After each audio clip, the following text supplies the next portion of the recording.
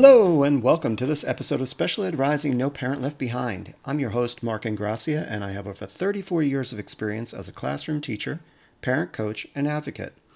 This is a podcast for parents and caregivers of children along the spectrum of disabilities, but welcomes everyone interested in learning about topics from the world of exceptional needs, educational services, health and wellness, fitness, nutrition for you and your child, and more. Thank you so much for joining me. And if you like this episode, please subscribe, like, comment, and tell your friends about it. In this episode, I have the distinct honor of interviewing two impressive women behind Raising Orchid Kids. Jen Dreyer, MA, is a parent coach and education consultant who supports families and teachers of neurodivergent children. Jen has more than 20 years of experience working with children, families, and teachers in her work in both New York City and DC as a public school teacher, staff developer, and parent coach. She has two neurodivergent children. And Gabriele Nicolet, MA, CCC-SLP, is a speech therapist and parent coach with more than 20 years of experience working with families of young children. She founded and currently runs SpeechKids, a private, holistic speech therapy and parent mentoring practice. Together, they provide parent coaching and consultation for parents of highly sensitive children at Raising Orchid Kids. We'll learn about their work, the classes and webinars they offer, and their special approach to working with parents just like you. So wherever you are, get comfortable and get ready for a relaxed, informative, and fun Q&A with Gabriele and Jen as we open the door to another win.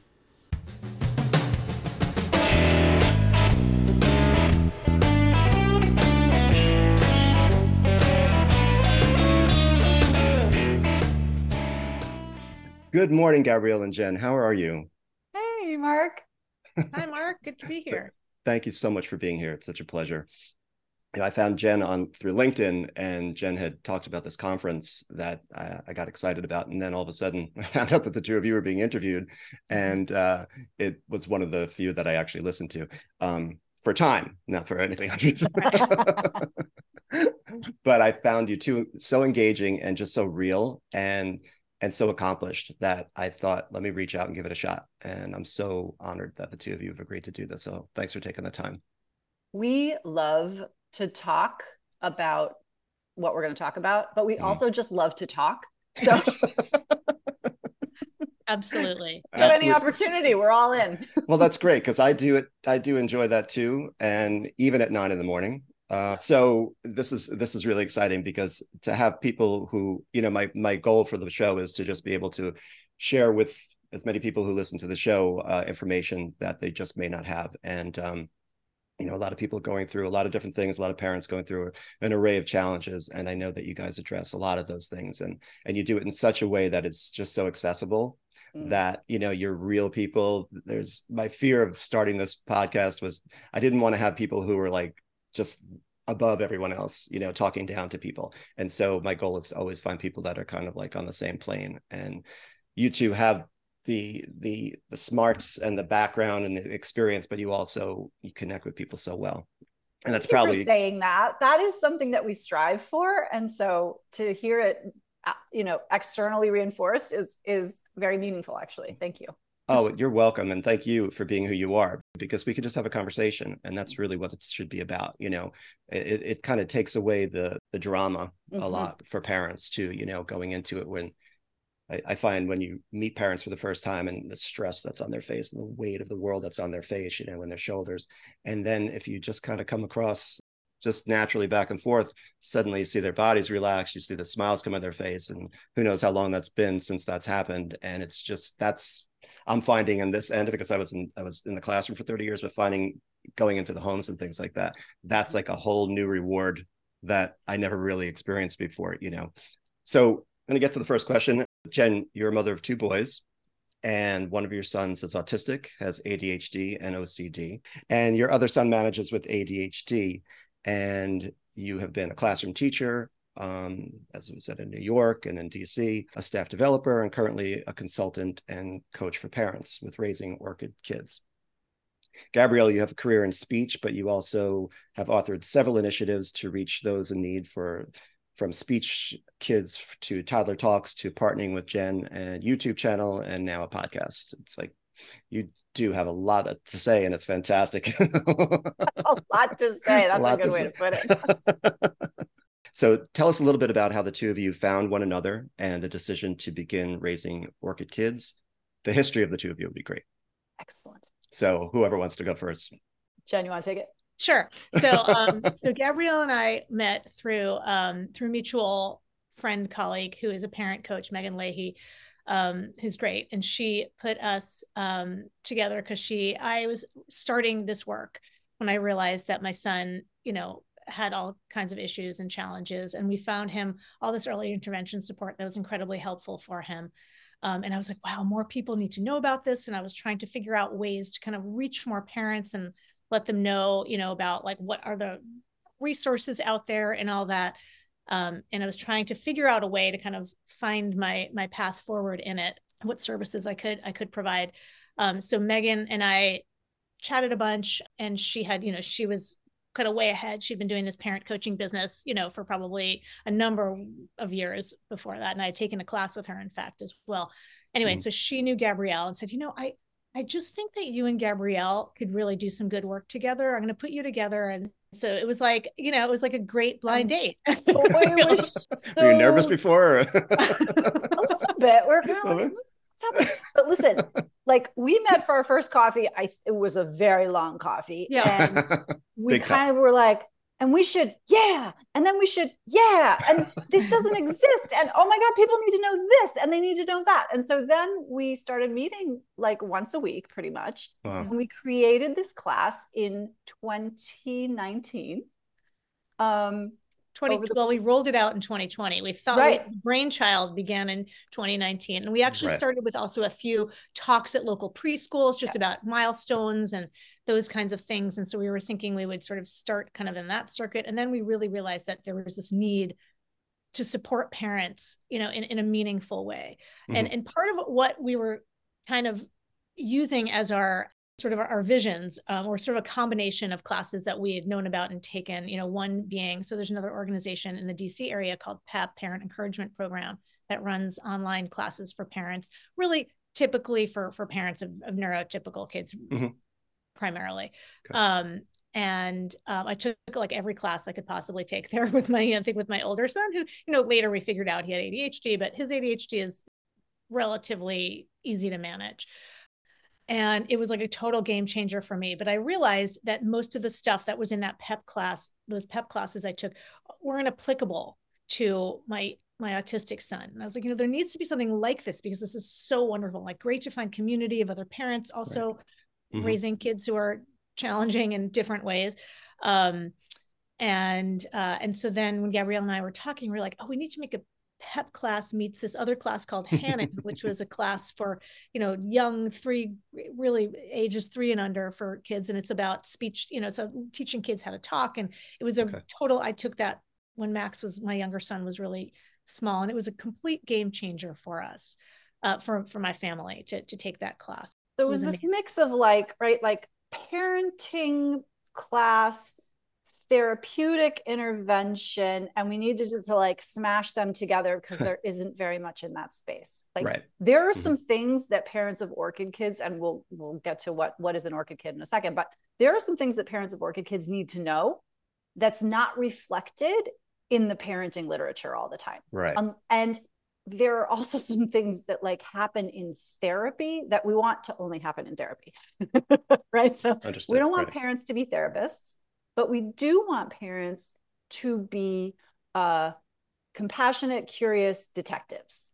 Mm-hmm. So how do we find that sweet spot? And so that was kind of the thing that we were developing. So then we started in person in February or March? No, it was March. It was literally, I think, March 2020, which was our first class. Yeah. Beautiful. It's beautiful. And I think March 8th, we had like 50% of the group show up. We were like, oh, yeah, we've got to pivot pretty quickly. But what ended up happening because of the stay-at-home order is we are now completely online. We still have mostly folks from the DC, Maryland, Virginia area, but we serve folks all over the world. In fact, on Wednesday night, which was Thursday morning their time, a couple joined us from Bali. That's really far out, right? Yeah, right. Yeah, It's like, okay. And we've had participants from Africa, from Europe. And so what that has done has just broadened the scope. And, sure. you know, the sense of community, one of the things we really wanted when we put this class together was for parents to find their people, find their tribe, even when it's online, you know. There is such a sense of solidarity and community. And Jen and I always tell this story. I'm sure we told it in the video that you saw, but within the first, and it happened again last week on Thursday, we started a new cohort. In the first 15 minutes of the class, here's what happens to everybody's shoulders. They go down, the heads start nodding, and you look around the room and everybody's nodding while the one person is talking. And prior to that moment, they thought they were the only ones. Exactly. And that is such a beautiful thing. Like that, I have goosebumps just even telling you. Yeah, no, I get it. I totally get it. Yeah. There's such a sense of being alone, you know, in these families. And what also happens is that, and just having lived it myself with my younger son, where you see, you know, other people around you with, you know, the kids who were in the same classes of, you know, little music or whatever it is, you're like, oh, that is not what my experience is like. And, you know, and you see friends on social media posting their like curated lives. But anyway, there can be a real sort of sense of overwhelm as well, that just like, this is really different for me and I don't know what to do here now, and I don't know the path forward. And a lot of the messages also that we're getting from, you know, these myriad parenting, you know, books and pundits and all that are not pundits, but, you know, people who are parenting coaches and all of that, and psychologists, you know, can be confusing and don't always apply. And they're, you know, I'm really happy to see that there's more and more out there supporting parents of neurodivergent kids, neurodifferent kids, as we like to call them. No, I know. I love that term. I used it yesterday, actually. Oh, good. For the first time. Yeah. But anyway, but it's really nice that it's increasing. And we, you know, as I always say that, you know, like a rising tide lifts all ships. Like your title, rising, right? We're rising. We're trying to find out the way to, you know, that we can all lift one another up and find the best ways to support our kids. Because there's no shortage of need for support. So we should probably tell the good people, like, what is an Orchid kid? Yeah, we kind of jumped in the middle here, and we should probably be back up. No, that's okay. That's okay. The anticipation of it, you know? Here, right? Oh, keep listening. Yeah. Okay, so there's a book called The Orchid and the Dandelion, and this was where we took our title of the organization from. So Thomas Boyce is a fantastic developmental pediatrician, did his research on adverse childhood experiences. And so what he found is basically 20% of kids respond very poorly, like more poorly than we would expect, to adverse childhood experiences. And those kiddos are very sensitive to their environment. When they are given the right environmental conditions, even in the face of an adverse childhood experience, they actually can overcome it and thrive and do quite well. But in the absence of the right environmental conditions, they don't. So, I love the orchid dandelion sort of imagery, because we don't blame an orchid for not thriving in direct sun with too much water and in the cold. Right. We know that orchids need a specific set of circumstances in which to thrive. And so likewise, we don't blame the dandelion for like being all over the lawn, although we kind of do. It can be pretty for a while, though. It can be pretty for a while, right? But we don't expect an orchid to be a dandelion, and we don't expect a dandelion to be an orchid. And so likewise, if we apply that same metaphor to our kids, it just lets us off the hook a little bit. Right? They're not all the same, nor should they be. Right. Exactly. And so getting back to like, what is an orchid kid? These are kids who, and by the way, we have a really cool checklist on our website, which we'll give you the link later. Great. They are more emotional than most kids.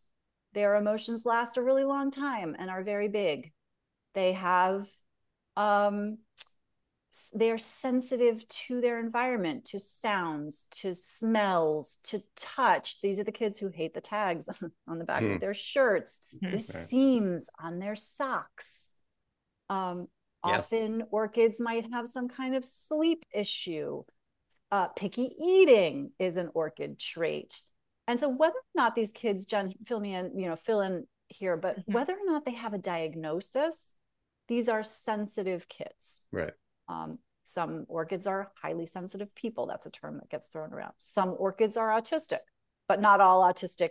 Well, all autistic kids are orchids, but not all orchids are autistic. How about that? Yeah, and lots of orchid kids are and I think it's not like certainly not a diagnostic term. No, right. By any way, shape, or form. Right. But it's it's just a way to understand kids whose brains struggle more than their typically developing peers to just move through the world. It's just a little harder for them to move through this kind of world built for neurotypical people, right? For typically developing brains. It's things that you don't think should be challenging are very challenging, right? And the other piece that I think is important to think about, to understand too, is that when we talk about these big, some orchids have big emotions and big feelings, that sometimes they're explosive. Yeah. Sometimes, which is kind of how we typically see them and you recognize that, sure, right? Sometimes they're implosive. And those are important to pay attention, really important to pay attention to too. And some levels almost more important because they're not yelling it out to you in the way that the other child is, right? And so those kids are, it's just a different way of moving through the world and a different way of brains reacting to stimuli in the world around them. Right. And the what comes with that, the cost is the kids that kind of slip through the cracks because they're implosive. So you're not recognized that you think things are okay, and they don't have the wherewithal, the ability to be able to express it. These are the kids who are frozen in the classroom. They're very well behaved. They're very quiet. And actually, some of these kids are the ones who are quiet and well behaved at school and then explode at home. That can be a really interesting situation. Yeah, there's always that dichotomy, when parents say, but I don't know, they say he's doing fine at school, but at home, it's a whole different story. What's the real story? Who is this person? Well, he's probably both. He or she is both, so how do you wrap your brain around that? And then how do you approach it? And that's what I would like to talk to you guys about too, is, the approach. But just stepping back for a second about everybody being different. And that is also something that I think parents need to understand, that looking at the person before them is looking at an individual, right? Just like they are. And it's a big ask, right? And Jen, it's a big ask. You have to be able to sacrifice yourself for what you're about to do, but you have to be able to hold on to yourself too and recognize yourself as an individual who needs, this is an individual who needs. And how do you guys approach that with parents? I'm just curious. That is such an amazing question. So there's two parts. One is the child being an individual, which I think that kind of gets overlooked.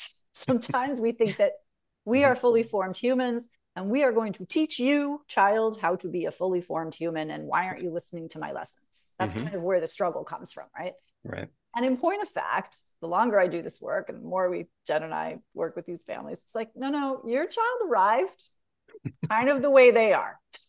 Exactly. Right. Which is great news, because guess what? It's not your fault, but also it's not your fault. Right. We have influence, but not control. And all the neuroscience research coming out, all of what we're learning about child development, really drives that home. We have influence, but not control. And so much of parenting is based on control, which works really well with dandelions. Because again, dandelions will grow sideways out of the wall if they have to, right? Orchids can't do that. They can't, and they won't just go along to get along. And so then what happens is we got to jump to the other side of the equation, which is, okay, now what are you going to do about that? Because you have a child who is resisting your control. And it's hard for parents. This is the hardest part. Yeah, right. It really is. I mean, one of the things that I always said when I kind of first came to understand that Max had, had developmental delays, and, that when we first heard what I joked, it's not a joke. When I first heard the word autism, it felt like I called it the A-bomb. I felt like my stomach just like, all of a sudden was in my mouth. Like I was like, oh my God, and we figured it out with Max early. So there's also that, I think where you find it in your trajectory kind of also changes. I mean, it was like, point. We heard the word autism first when he was, it wasn't an official diagnosis, but it was sort of that PDD-NOS, which is pervasive developmental delay, not otherwise specified, which is sort of an umbrella term back then. He's 11 now. So, but I think there's so much of it that feels totally overwhelming. And there is an element of it where you really have to mourn. It's like a loss. It's a loss of an image. It's like very similar to me in that my father passed away in 2004. And I felt like, oh, this is a really similar process for me of grieving. I'm grieving the loss of an image I had of what my child was going to be like. And, you go through all those stages, right? Where you go through the guilt, right? What did I eat when I was pregnant? And then, you go through the guilt, you go through the denial, you go through the sadness, you go through, all of the stage, the anger, right? Why me? Why is this happening to us? What did I do to, deserve this? Yeah. Meanwhile, I'm like, I have the most lovely human for a child. I'm thrilled that I have my child that I have. But, at the time it feels very overwhelming. You just go through all those feelings. And then you come out on the other side, finally, to that place of acceptance. But then at that point, you then like need to navigate a lot of complicated stuff. So it's hard. It's really hard. And so I think holding that space for parents to be able to just acknowledge that, right? That this is hard. This is where we are. And really the hardest part about it is just that acceptance piece. This is who's in front of me. This is who I need to take care of. I can't take care of a child who I wish were in front of me or who I thought was going to be in front of me. I have to take care of the child who's there. And that is actually hard for a lot of parents to really get to. And this is, we spend a lot of our time in our classes helping parents. Sometimes, some parents get there more quickly than others. Some parents arrive to our class fully there, but just the practical strategies. And, the other piece too, I think that you sort of alluded to a little bit is this, what we call the goodness of fit, right? And sometimes there are some parents who, may or may not have ever, they may be neurodivergent themselves and have no idea, right? Absolutely. They may have sensory sensitivities and be sensory averse, like loud sounds make them really cringe and feel upset and trigger them. And they have, a very big, loud neurodivergent child, right? And so those things can really happen. And so part of it is just acknowledging, like, what are my needs as a parent? Right? What are my kids' needs? What do I need to do to take care of my needs and fill my cup as much as I can in order to be able to best show up for the kid who's in front of me? So those are some of the things we try to teach parents to develop their awareness about, and then also, follow through on what they need. Yeah. Two things. There's a mindfulness component to that, right? And knowing yourself and recognizing who's in front of you and how to relate to that person. But also when I speak to parents who their plate is full and you say, it's important to remember yourself, and they scoff at it. It's like, yeah, wouldn't that be great? Do you have any kind of suggestions for them, or how do you approach that? In 30-second chunks is the answer. The term self-care is overused and trite, and so we haven't really found a better one. But the point is, we teach a couple of like little neuro hacks, and actually I can give you one right here. One of the things that activates and I always get it wrong, Jen, is it the parasympathetic nervous system, which is the one that calms you down. Which, by the way, spoiler alert, really what we're teaching in our classes is how to stay calm and what to do if you can't stay calm so that you can get calm. Right. Because literally that's the tool. Yeah. It's kind of the only tool. Okay. But if you rub your fingertips together, and this is something I learned from Sherzad Shamin, who is the developer of Positive Intelligence. He has neuroscience-based calming tips. You rub your fingertips together so as you can feel all the ridges. There are also, you can do tapping. There are some physiological things that parents can do in the moment. Like literally, if your child is screaming at you, you can do the finger rub or the palm rubs together. palm, kind of stroking your palms up and down, like as if you were like, who's that character? Who's like, mwah, ha, ha, ha, ha. Yeah. But you don't have to say that. Every character that has done that. Austin Powers says or whatever. That's Austin Powers. Thank you. I couldn't. Yeah, but just this rubbing of your hands up. And in fact, it was one of the people in our membership who came through our classes. She told us this story about how she was in Target and her daughter was having like a huge, massive meltdown.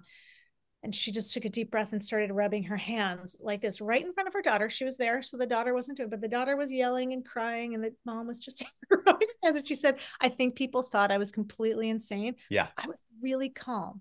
Oh, that's wonderful. I was able to be there for my daughter. And, and the meltdown didn't last that long because I didn't engage. Exactly. That's the key. That's the key. That is and the pressure when others are watching you is to engage because you're embarrassed, you feel, oh my gosh, you don't want to be bothering people, all those things, right? And so to have the wherewithal and the mindset, and you really do need somebody to guide you, really do. I innately, this doesn't come to most people, not just the practice of rubbing your hands together, but just the idea of being calm in a moment when normally I just react, right? How am I going to respond in that moment? Yeah, it's against our neurobiology. Yeah. Right? Mm-hmm. Like mirror neurons are a thing. Yeah. They will start firing immediately, particularly when it's your child having a hard time. That is activating of the like, oh my God, the dingo is coming to eat my baby, right? Right. And so once we understand, and this is part of like where we're going with the whole message too, is like, it makes perfect sense. Nothing has gone wrong. Right. Everything is working exactly as it's supposed to be working. It's just that your child is not actually in danger.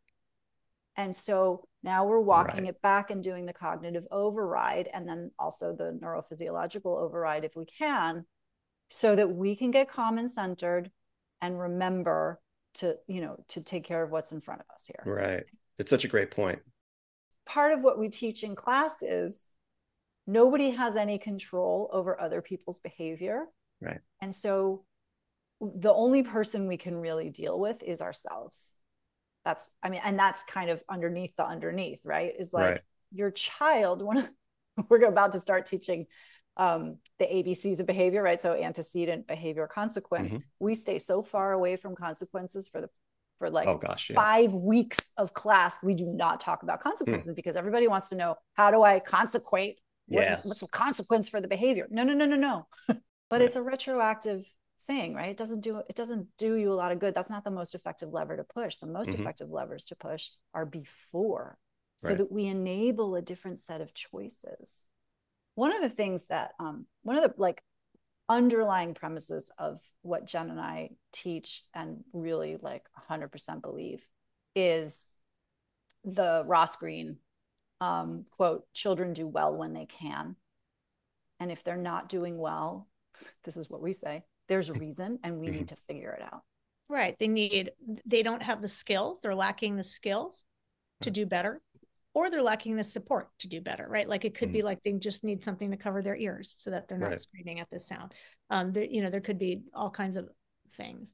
One of the things that we also always, one of my favorite quotes that I got from one of the PEP leaders I worked with, I love that this idea that we really do our worst parenting when we are parenting for other people, right? When I am parenting and making the parenting choices I'm making for like the woman who's next to me in the supermarket line, who's like rolling her eyes at my child having a hard time, right? Or for, my mom who thinks that we should all, have dinner a certain way, or, something like that, right? Mm-hmm. So when we are making our parenting choices, not based on either our own set of values or our own child who's right in front of us, it does not tend to go well.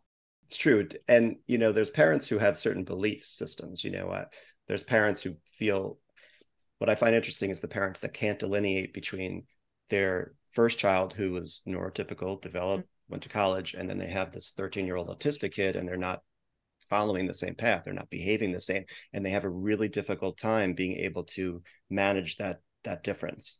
Do you come across that? And do you have any suggestions for people? This is the thing about dandelions. They make us feel like really great parents. Mm-hmm. They give us the illusion. It's true. They give us the illusion that we are doing something that allows them to have this easy life, which, okay, total myth. They're going to go to college. They're going to do all kinds of crazy things that we shouldn't know about. And they're going to make choices that we don't agree with. But what tends to happen with dandelions is we have to confront that reality much later. And it feels, I don't know, probably easier in some ways, because now they're cooked and they're adults but think of all the mother-in-laws in the world who hate their daughters-in-law or have a problem with the choice of wife that their son makes. It's a similar version of, you don't behave in school. You're not doing what I want you to do. And so Orchid raisers, as we call the parents who are doing this work, like you confront this early and often. Right. And so it is a continuous, if we see it this way, it's a continuous invitation to remember that you do not control your child. Right. But it's so hard. Oh, it is. I mean, people want control, and really control in itself is kind of a myth, because we can set things up the way we want. We can make all the plans in the world, but it doesn't guarantee it's going to happen that way. So, we can make choices, but we really don't have the control. And one of the things that we always say to parents is that when we do the ABCs, is that we always say the behavior is the one thing that you have zero control over. You do not have control over a child's behavior. You can have a little bit of control over the antecedent. You can have a little bit of control over the consequence, what happens after, right? But you can't, that's the one thing that is 100% in that child's purview. Like, that is what they can do, right? And that whatever you do, whatever you do before and after might shift that a little bit, but like while it's happening, like you can't control that. And we have to get to that place where we're accepting that, that's the way their brain is working. And they are, that behavior is also telling us something. And if we can shift, that's the other big thing that we coach parents to do, is to shift your understanding of behavior as something that you're trying to control and mitigate to something that is just giving us information. Right. So using it as a source of information that tells you about what's happening internally to your child. And then we can figure out, okay, now that I know this is happening, what can we do to help when that happens again, inevitably, or when an analogous situation happens inevitably, or what can we do right now in the moment when it happens, and what can we do, so we're really thinking about those things in a completely different way. And it really shifts the energy around how we see behaviors and how we understand this smaller person, sometimes when we can uncouple our child's behavior from our own, like when we understand that those are two different things, now we have all of the power back. Right? Because we understand where we end and where our influence ends. And I like to say, I don't know if it makes sense to other people, it makes sense to me. Like, we want to be exquisitely unattached to the outcome of any situation. And that is, again, hard work. Oh my gosh. Right? And really, that is everything right there. Because if you can detach, then you can deal. Right. So go ahead. I'm sorry to interrupt, but it's just that's exactly. And that is the work. It's get unattached to the outcome, stay calm. Like, okay, Gabrielle, great. But dinner time is a flipping mess at my house. Yeah. Okay. Well, now we're back to why is it a mess? Well, because we have some expectations about how people are going to behave, and they're not behaving that way. And now we've got conflict versus, here's how my child is likely to behave at dinner, and here's what I'm going to do about it. Right. And that now we have peace about it. There's general societal understandings of what acceptable behavior is. And then there's the person in front of us. And if we can understand what is acceptable behavior for this individual, right? We're not crossing a line to where we don't want to hurt somebody, et cetera. But certain behaviors that's who this person is. And those are acceptable things not to get excited about. The other thing I was just going to say to add on to that was, so much of this, I mean, I'm also a yoga teacher, which I've been just doing on the side for many years, and it just helps keep me grounded and all that. But I was going to ask you about that. Right? But so much of it comes really like a lot of this is sort of Buddhist, right? Like if we could all just become little Buddhists, we would have a much more peaceful life. But one of the things that I also joke, like alongside of like, you know, parenting for yourself, tattoo that on your arm, not for other people, right? The other one that I also like to say is really just take care of what's in front of you. Now, I went to a meditation retreat, and the meditation teacher had us do some like individual sessions with her. And she's a mom, but she's has a neurotypical child, and she's a Zen Buddhist priest. And she, in this meeting with her, I said, I think my son was 4, Max was like 4 at the time. And I said, I feel really overwhelmed, but I have an autistic child. I don't, you know, I'm worried all the time. And she said, you know, I don't know what it's like to raise an autistic child, but I will just give you this one piece of advice. Just take care of what's in front of you. And I was like, oh. And she said it in this way that was just like, and she's like, and take care of what's in front of you without judgment. That's my favorite. That's one of my favorite quotes. I have it written on my refrigerator. Oh yeah. And so this is why we like each other. Tattoo that on your arm. Take care of what's in front of you. Take care of what's in front of you. And what was amazing was, it's this beautifully Buddhist thing that it's complicated and deep and complicated and simple at the same time, right? It's deep. That's heavy, right? Like that's really hard. It's a lot of unpacking to do that. But I came home from that retreat, and like 4 days later, my older son came home with lice. It's like, oh, well, we're going to just try this out. Right off the bat, go for it. I just took care of what was in front of me right there without judgment. I didn't bemoan my fate. I just like combed and combed and combed and combed. So that one is another one that I think kind of just speaks to that, like how we can just remind ourselves that, like, okay, I'm just, what are the needs of the situation right now? What do I need to do right now to make the situation work a little bit more smoothly? And then we also think a little bit about preparing for the future, which is, you know, sort of a second track. But especially when things feel overwhelming, that take care of what's in front of you is really important. Mm-hmm. And it's like the stimulus response. Instead of reacting, right? There's take care of what's in front of me. Just let's focus on the here and now. And our emotions and our feelings in that moment, they're real. And let's process them a little bit, take a little bit of break, step back a little bit, and then approach. And I think that too is something that is really important for parents to understand, that their reactions are normal.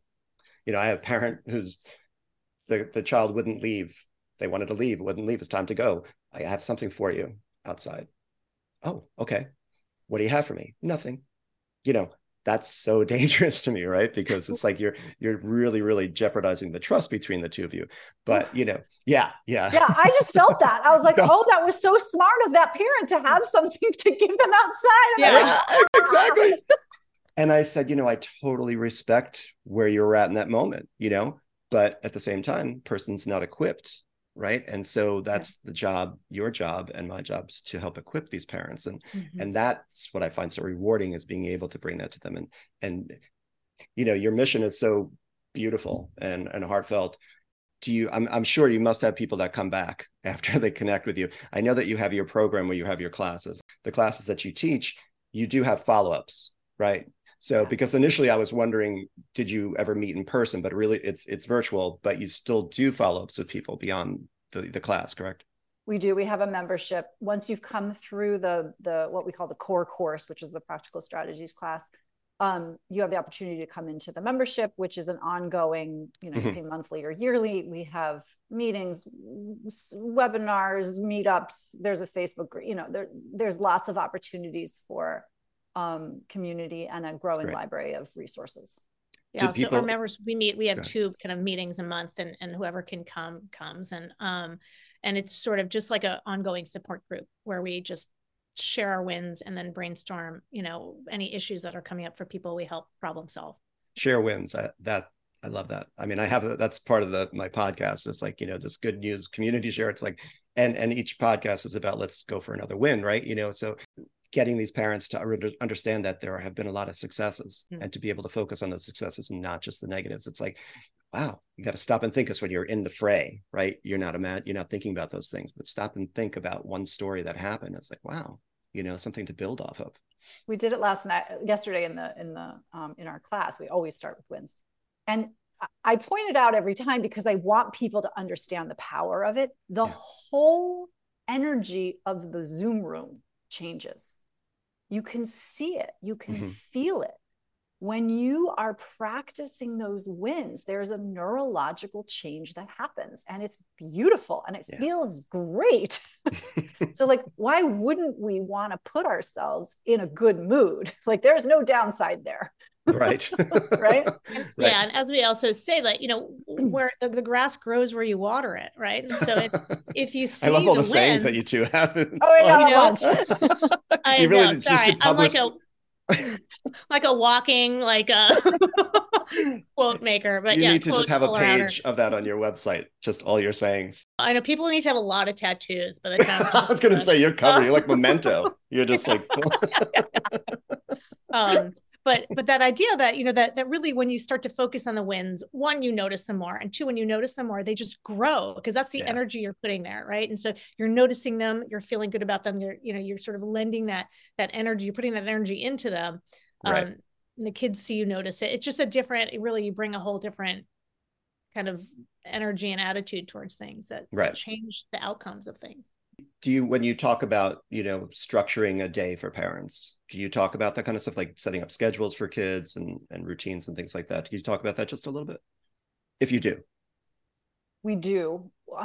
We offer some general principles, lots of visuals. We talk a little bit about executive functioning and how that's impacting the fact that it's not a verbal skill, it's a visual skill. So the less talking, the more seeing, the better. And we do, particularly in our membership groups and the ongoing support, we actually tweak. Like, there are times when a simple change, like, I'll give you the example. We had a family who was having a lot of struggles getting dressed in the morning. And Jen and I could have come up, and we did come up with several ideas, but guess what? They came up with their own idea. In fact, the child came up with her own idea of, couldn't I go to bed in my tomorrow clothes? And so guess what? She takes a bath, she puts on her clothes for the next day, and nobody's fighting about getting dressed in the morning. Wow. Problem solved. And she came up with it on her own. That's, she has ownership there. Yeah. I think some of it is just being able to think out of the box a little bit, right? Is to just think about, the solutions that there's no reason we have to sleep in pajamas. Right. Exactly. Right. We had a parent who also had this big challenge with her son because he didn't want to brush his teeth, and so he had to, like, because she didn't have the right toothpaste, she bought the wrong flavor toothpaste, and it was this big, ended up being this like huge, and brushing the teeth was like, you can't not brush your teeth, right? And so I was saying, well, okay, like, if he was clear that this was the toothpaste, why couldn't maybe just for tonight, until you can go get the right toothpaste, maybe tonight we just brush our teeth without toothpaste, and you just do that. Right. And it was like, that was not even something that was like on the radar, right? that was even an option. But sometimes it's like, okay, we need to just find the solution. What's the way forward here? And we need to also recognize, like, right now, he can't brush with that toothpaste. That taste is going to really, I know for you, you're like, not a big deal. Just like, it's a different toothpaste flavor. What's the big whoop? But the big whoop is that, like, it's going to make his brain completely explode. Exactly. Right? Yeah. And so again, who's in front of us, right? What do they need right now in this situation? And how can I just take care of what's in front of us, right? What's in front of me? Absolutely. And knowing that it's okay to let go of what your perceptions of how things should be, and that we need to do that too, right? We need to take into consideration, like, if I don't like a flavor of ice cream, you're not going to force me to eat that flavor of ice cream, right? I'll go without the ice cream that day, and we have to understand that the same for these kids. Yeah. We give a lot of permission slips in our class. It's great. We give a lot of permission slips. Yeah. Do you give physical permission slips? Yeah, we do. We write them a permission slip at the end. Yeah. Oh, that's fantastic. Is it for one time, or is it for like every time something comes? No, it has a list of options, and then a space for them to put their own permission. And it is a universal get out of jail free card. That's awesome. I could talk to you guys all day. This is so easy. I could talk to you guys all day. I was going to ask for favorite quotes, but Jen, now you've given me 2 or 3. It's fantastic. You got them in.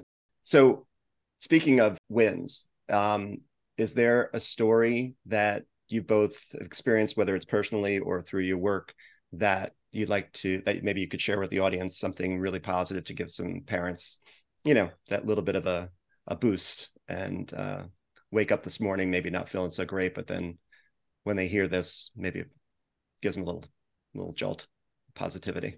I have a family in mind. Do you, Jen? You go ahead. You do yours. Okay. So we had a family come through who's still in the membership, whose son is autistic.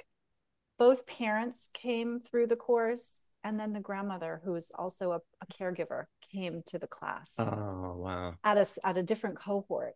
And to watch this family's growth, and here's what they did. They showed up fully. They invested sort of in all of the caregivers in their family, but they also come to every meeting and they participate in every meeting. And just to watch their evolution from kind of very torn, very it's not that it was pretty conflict ridden. And then to watch them just get really clear on like, what is it that the child needs? What is it that I need? That was the other piece that they're doing really well with right now. Mom just went away on a trip. Oh, it's great. I love that. And then they did this incredible workaround where she recorded, they read together at night, and she recorded herself reading and then sent it for bedtime. Like, there were just all of these modifications and accommodations that they are now able to make that they didn't even know they could or should before. I think they're like, poster children. Yeah. I remember he had another great quote, that the dad had a great quote that we're going to put in, that I'm going to add to our quotes here for today, that he said that he realized with his son, and this was around bedtime, he said, sometimes I really realized that we have to move slow in order to move fast. And, That's beautiful. I had to slow things down. I had to stop rushing him. I had to stop, like, this is how it goes. And once I stopped doing that, everything goes more smoothly and more quickly, right? We don't have explosions. We don't have things. Once I let go a little bit, I don't know. So anyway, so this, really wonderful to see. And I think some of what I think is really beautiful about how the evolution that we've witnessed is how you shift from kind of not knowing what to do and feeling overwhelmed by all of it, to just having so much of it be like second nature. Like, oh, I'm going to go away on a trip. Okay, what are some of the things I need to think about in order to support my son? Let me think. I need to, like, record a couple of things, like, oh, we're reading this book together. Why don't I do this? And so it's all of these things that just start to become just your natural parenting go-to strategies that don't feel so much like onerous and work and overwhelming. It's just like, oh yeah, okay, this is what I've got to do, and we're going to do that, and that's going to go well. Right. Because it's the new norm, right? It's right. like you've retrained how you look at this. That's what I tell parents too. It's like all the work is up front. Once you can establish, then it becomes the way of life. And then you're not even thinking about it. You're just doing it. And that, to get to that point, obviously, parents are like, it's like, okay, we got to hunker down for a little bit. But it's interesting when you talk about learning slowly to learn to be faster, right? And I found that with the guitar. Just go slow with the chords, really, because you want to go right? But you go slow, and that's when it picks up. And when I was just thinking about the second, we learn at a certain pace. Everybody learns at their own pace, right? But I think when information comes in and we have time to process it, then things can start to pick up in life. So how many quotes is that today?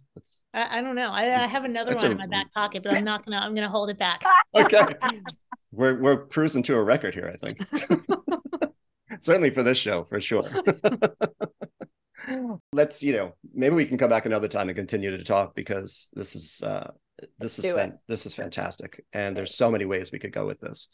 Maybe what we can do is just kind of, maybe to wrap it up, you can give me a little bit of what you're both doing now together and separately that maybe you'd like to promote. Yeah. If people want to learn more, they can go to raisingorchidkids.com. So that's the first thing. We have lots of stuff going on there. They can find out about dates. They can get a weekly newsletter with ideas and things to do. In the summer, Jen and I are likely to be running some kind of mini course. We're not going to run our signature program, but we are going to run a mini course. So stay tuned for that. Mm-hmm. And right now we're kind of in the middle of a core course, and it's just delightful. It is always, we always say this every single time. We're like, this is our best group ever. Yeah. And we really mean it. It's I know you do. I know. Yeah. Fantastic. Like, I know the feeling. After every call, we're just like, this is such good work that is helping people. Like, it just feels really good for us, but it also, we see the benefit on their end. Anyways. It's so rewarding. No, but it is so rewarding. Go all day long about this, Mark. No, I know. It's a passion, and I love the passion that you have. And I think that's why another thing that drew me to the two of you, because, you know, I'm passionate too about what I do, and just to find people, good people with, you know, open, kind hearts that are willing to take the time to understand people who they don't know another way. Yeah. And so to be able to take the time to be able to help them, I don't think there's anything better. And we offer, so our core course is 8 weeks online on Zoom. And then we also offer, for those who come through it, as we mentioned before, we have a membership.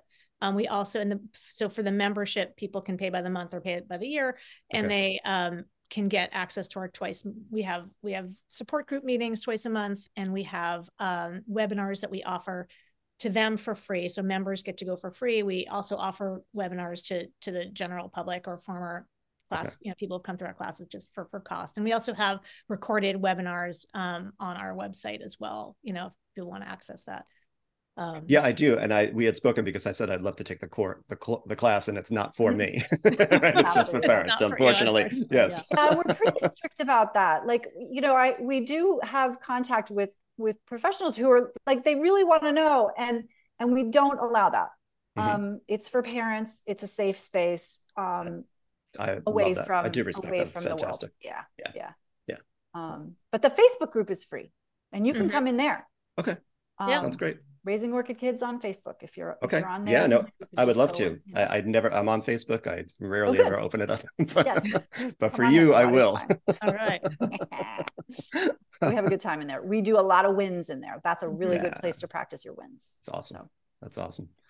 Jen, anything else you'd like to add? You teaching yoga? Do you teach yoga at all? I do teach yoga. Yeah, I teach I teach a couple of hybrid classes, and I teach 3 classes a week, which is great. At a studio called Circle Yoga, and at a new studio called Well and Wonder. Nice. And I also do some work for parent encouragement programs, so which is another great resource. Great. Again, I do the stuff sort of on their like neurodivergent parenting neurodivergent kids expert there.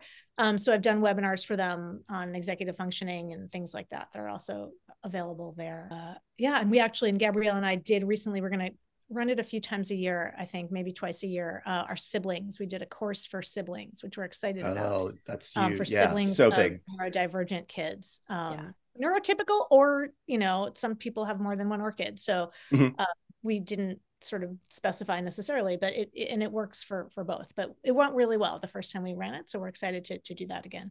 Oh, that's fantastic. Yeah. That's an area that definitely needs a lot of attention. Because kids they get put in the background a lot, and they're feeling like, you know, where am I in this picture? You know? So that's really, really challenging. And then you see these kids that just connect with their siblings, and it's, you know, they take care of them. And it's a beautiful relationship. So social media, Facebook, your website, Instagram, at Raising Orchid Kids, raising_Orchid_kids. Yeah. Okay. Yeah.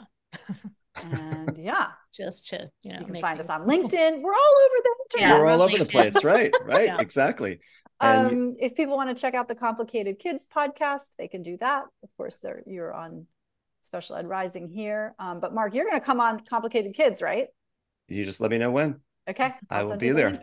Yeah, I heard the first episode, and I thought it was fantastic. And I think you're such a really talented interviewer too, because you do draw people in to be relaxed and comfortable. And just like this has been such a wonderful experience. And I'm so grateful. I was really looking forward to it.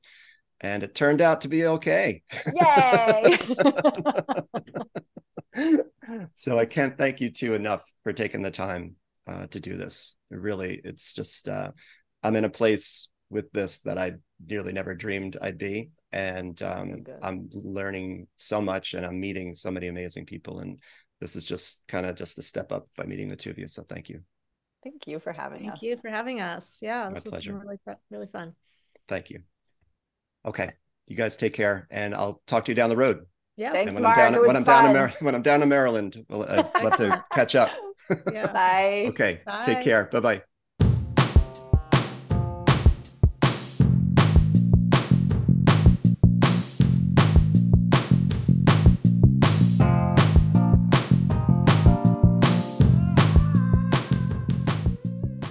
I hope you enjoyed that as much as I did, and I want to, again, thank Gabriele and Jen for being on the show. And I want to thank you for listening to this episode, and I hope you'll join me each week to hear about topics new to you or close to your heart. I hope this podcast might inspire you to face your days more confidently, stirring a greater sense of self-love, mindfulness, an outpouring of goodness, and positive role modeling for your children, while remembering to attend to the areas of your own mental, physical, and if you're inclined, spiritual health, enabling you to be all you hope to be for them. All music heard on today's show comes from Jason Shaw at audionautics.com. Remember to follow me on Instagram, Facebook, and TikTok at Special Ed Rising, and on my website, specialedrising.com. If you like what you're hearing, be sure to rate and review the show wherever you get your podcasts, and tell your friends. You can contact me directly with questions, comments, or if you're interested in parent coaching, through my email, specialedrising@gmail.com, or my contact pages on Facebook or my website. If you'd like to share some of your success stories with the audience, please send them to my email. Let's show the world what's possible. Also, let me know if there's anything you'd like to learn more about. And until next time, peace and keep rising.